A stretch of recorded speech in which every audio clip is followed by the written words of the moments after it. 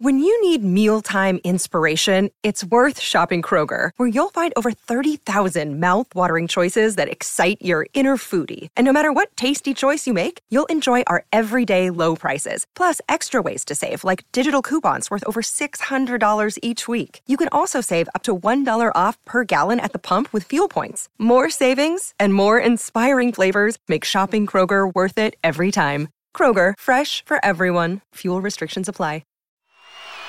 Hello out there! Yes, hello out there, everyone. Welcome back to None But the Brave, a presentation of Evergreen Podcasts. I am Hal Schwartz, and as always, I'm here with my great buddy Flynn McLean. Flynn, what's happening? We got a lot of stuff going on right now, Hal, but let's start with the fun you had last night, Hall of Fame. Big night here in Los Angeles, Microsoft Theater. The Rock and Roll Hall of Fame induction ceremony for 2022. It was really a cavalcade of stars.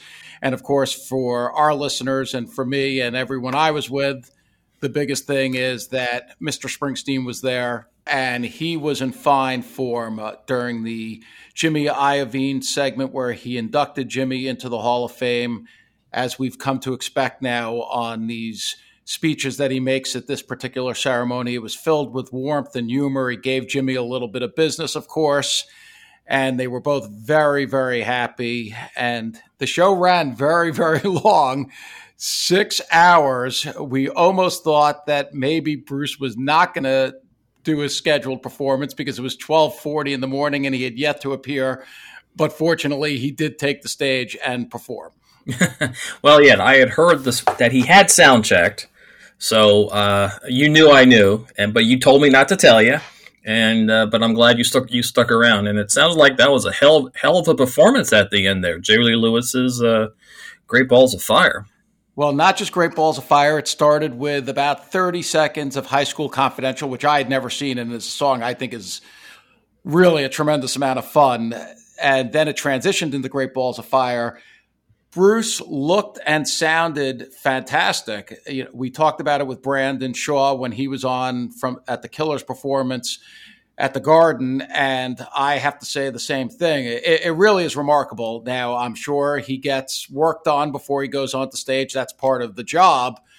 But, man, his voice sounds amazing, and he just looks great. It gave me so much hope for the tour.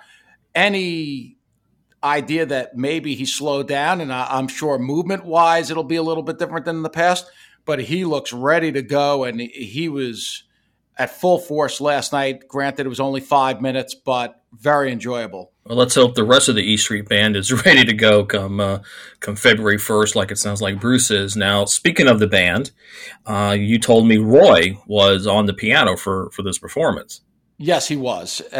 Roy was on piano. The backing band was the Zac Brown Band. John Mellencamp also joined Bruce on stage for that.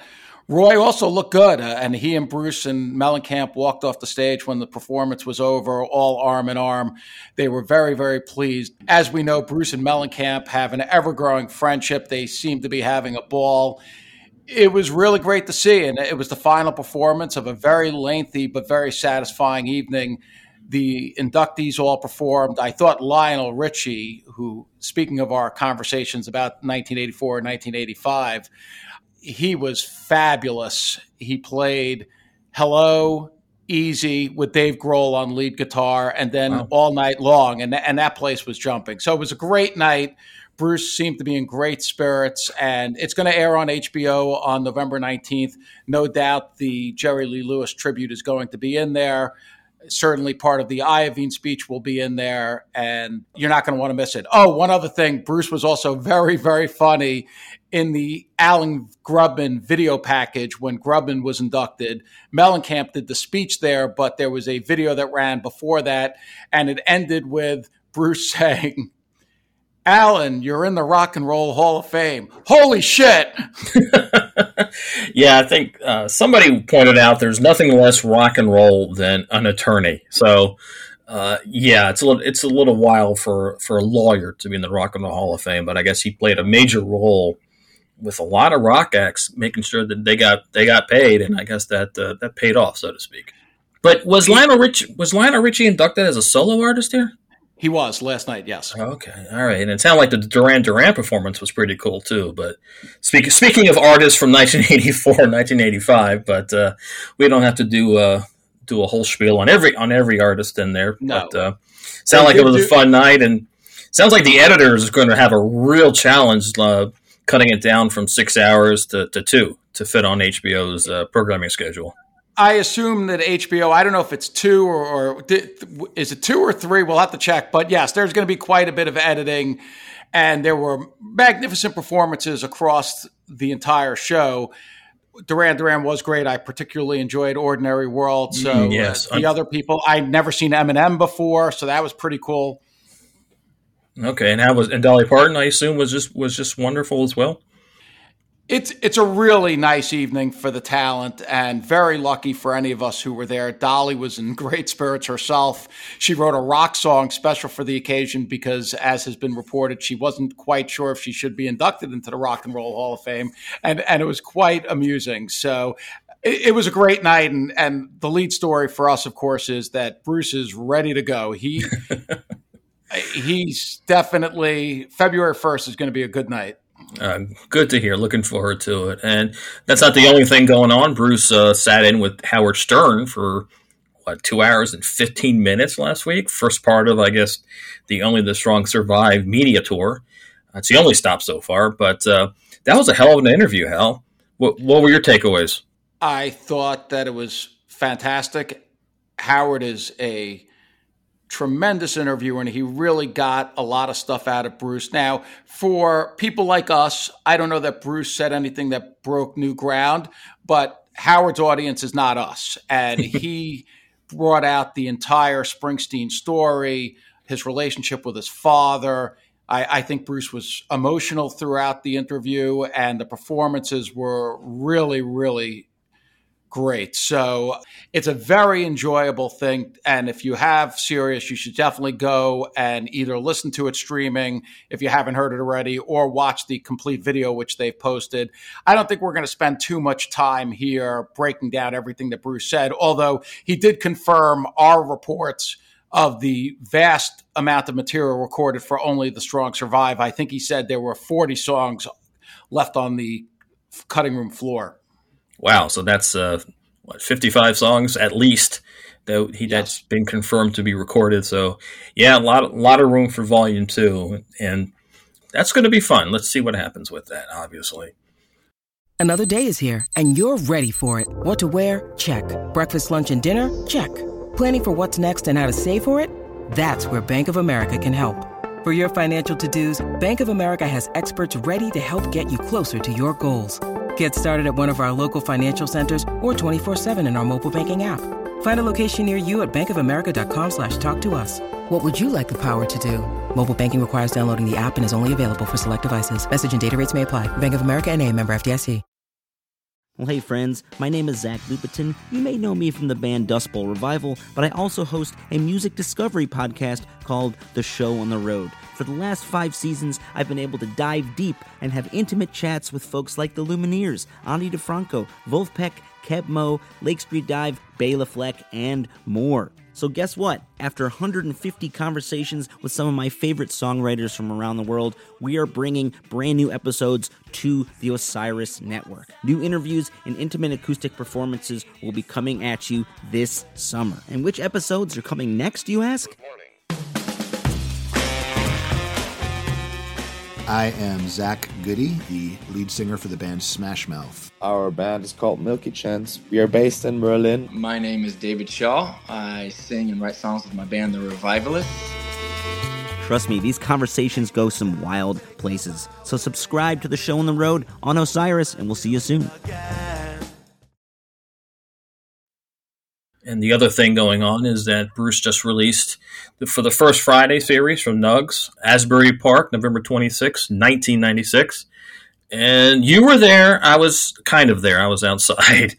And but yeah, it was a very special show. It was one of my favorites listening to when Crystal Cat released it back in 97. Just another wonderful performance from that 3-night stand. They already released the first night, November 24th. But this one, you got some additional guests, and you got more of a special encore. I Don't Want to Go Home being the headliner there, followed by Rosie, and of course the fact that Patty and Susie were there, adding a lot of texture to a good chunk of the set, just makes this one very, very special. Yeah, this was a special night. I was there with your wife, and wait, so when you were outside, yeah, you were on the drop line. You were on the drop line. Oh, well, thank you for bringing up such a wonderful memory, Hal. Yes, we were on the drop line. We had gotten on the drop on Sunday night, the first night, and so we said, okay, let's go up again. Let's give it a shot. Let's call in sick to work. I hope none of my former bosses are listening.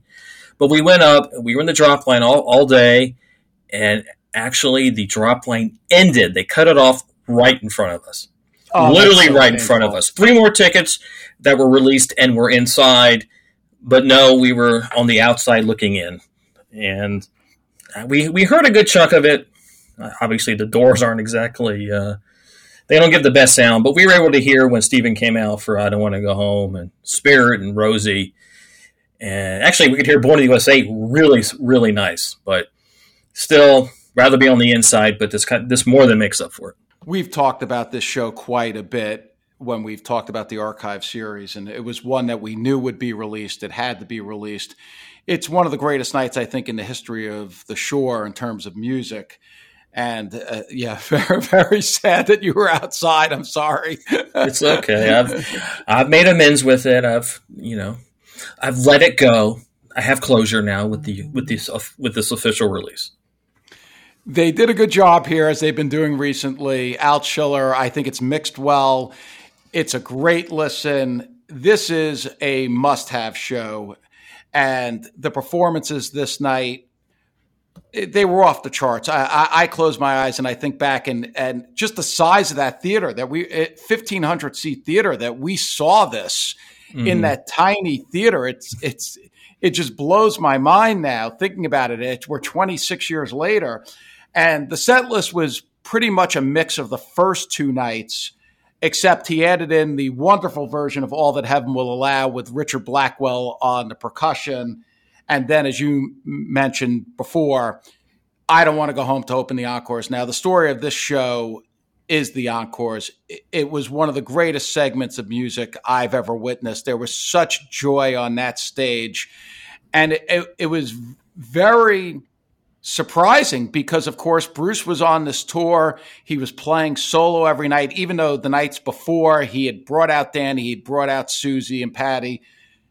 What took place in the encores, that was a full band. Yes, they were playing acoustic, but there was a full complement of instruments on that stage. And it's a one-time only performance of not only I Don't Want to Go Home, Spirit in the Night and Rosalita, just tremendous. And as you noted, when Steve walked out on that stage, there was bedlam in that theater.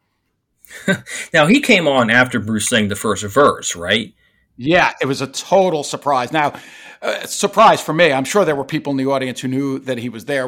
I was certainly nowhere near as informed then as we may be now, but it was wonderful. And someone had remarked on Twitter about how special it was because the E Street Band had been fired. And I said, you really have to remember that Steve had left the band in '84. And even if the band had reconvened in 1996, people talked about hopefully the band would come back. We didn't know if they would. But if they did, it wasn't sure that Steve would be in the band when they returned. So this performance, we didn't know when we would see something like this again. And it was so memorable. I just listening to this show, and I was excited that it was finally coming out. Listening to this show over the weekend was really a treat for me. Yeah, and going back to Steve playing with Bruce, I figured at the time, who knew when it was going to happen again? And now it's, I got goosebumps listening to the crowd's reaction when Steve came on. And at the time, as I said, you never knew when that was going to happen again. And of course, 2.5 years later, it's happening. It happened on a nightly basis for a good chunk of the next 20 years. But yeah, it hadn't happened very often at all over the previous 12 years. But it was that was quite the moment. If you want to take one moment from this show, I guess that's it. For sure. And there are some all-time performances here. The Hard to Be a Saint. This was the first time in Asbury that Hard to Be a Saint had been played, I think since 81. It debuted during night 2 of the Stand, which was the one night I didn't see, and I was devastated. I'd never seen Saint in the City, of course. And I was like, oh, man, I can't believe I missed that. And then we came back the next night, the 26th, and he did do Saint in the City. It was amazing. And the Tougher Than the Rest is just fabulous. And the pairing of Shout Out the Light and Born in the USA, what a powerhouse. This is one of those nights that you're just not going to get repeated in every respect. The set list, the quality of the performance. It was a one-of-a-kind thing, and just so lucky to have been there. Yeah, Shut Out the Light. I think he had done it. He did it every night of that Stand because he had Susie there to add the fiddle. And I remember I had seen him a few weeks earlier, actually the month earlier, out in the Northwest, and he actually audibled out of Shut Out the Light back to Brothers Under the Bridge, and I was actually kind of disappointed. So it was good to see that first night in Asbury, and then obviously this recording is recording as well. We should also make mention, I think, of When You're Alone, which, of course, has been so rarely played. And it had been played that one time at the Count Basie benefit show in '93, where it was really, really well done. And here, the performances, it's stunning. And there are so many of the songs here that you look at, and we, of course, we say this so much, why doesn't this stuff get played more often? But some of these songs, When You're Alone, it's just amazing. What has it been played? I think 10 or 12 times total. If that, I think it wasn't played after this tour until Devils and Dust, and obviously it hasn't been played since. Yeah, so this is a treat, and I'm sure a lot of our listeners have already heard the show either through the fantastic Crystal Cat bootleg that we've all had for years, or now with the archive. If you have not picked up the archive, I couldn't recommend it more. Exactly. And talking about the show, this was quite a rambunctious crowd, to say the least. They bordered on rowdy, but they more or less stayed respectful. There wasn't too much yelling during songs, except for that one woman who, when Bruce said, "I've been around a time or two," and Tougher, and she went, "Uh-huh."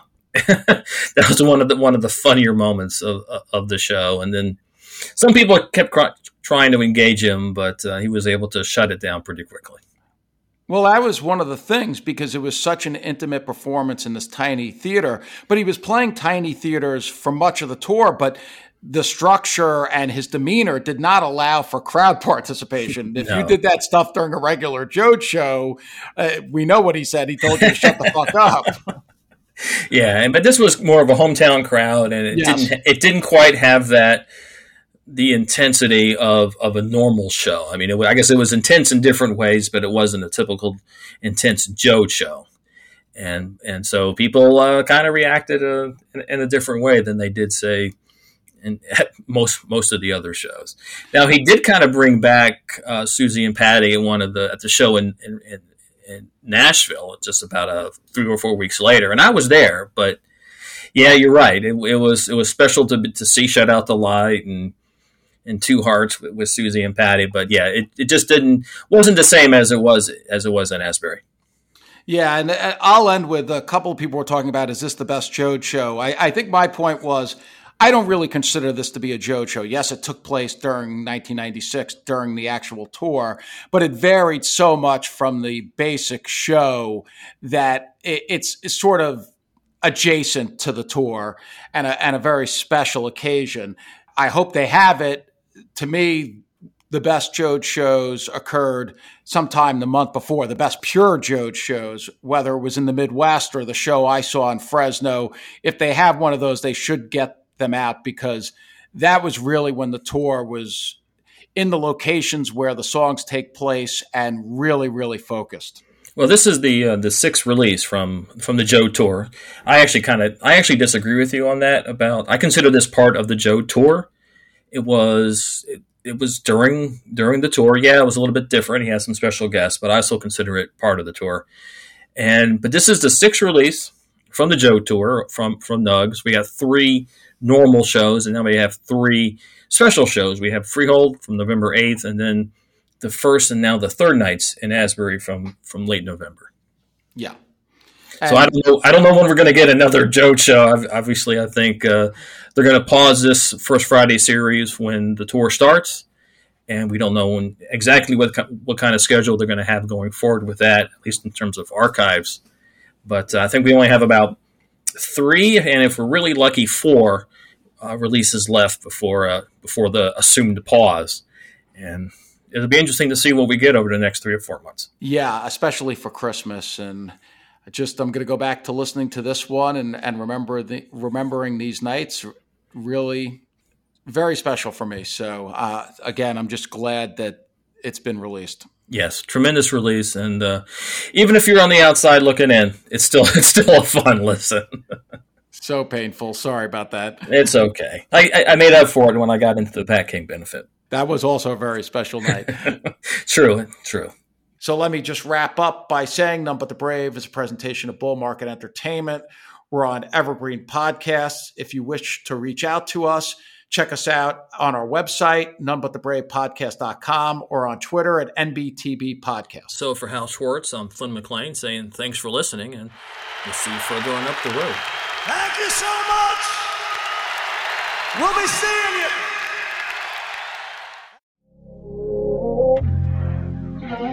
This is the story of Whitney Houston. This is the story of Kurt Cobain. Of George Michael, of Otis Redding, of Amy Winehouse, of Michael Hutchence, Bob Marley. This is the story of Prince. It's a new podcast series about how they died, why they died, and why we're still talking about them so long after. It's like nothing you've ever heard before. It's storytelling. But it's more than that, because rock stars, they tell us how we feel. They change our mood. They change the clothes we wear, the people we hang out with, the way we remember things. It's them who give us those ludicrous moments, the ones where you're jumping around, singing your heart out, feeling understood. And it's those moments we'll help you remember, the ones you're thinking about right now. That feeling. That feeling. It's coming soon from Crowd Network. Just search for Death of a Rock Star on your podcast app. And subscribe now.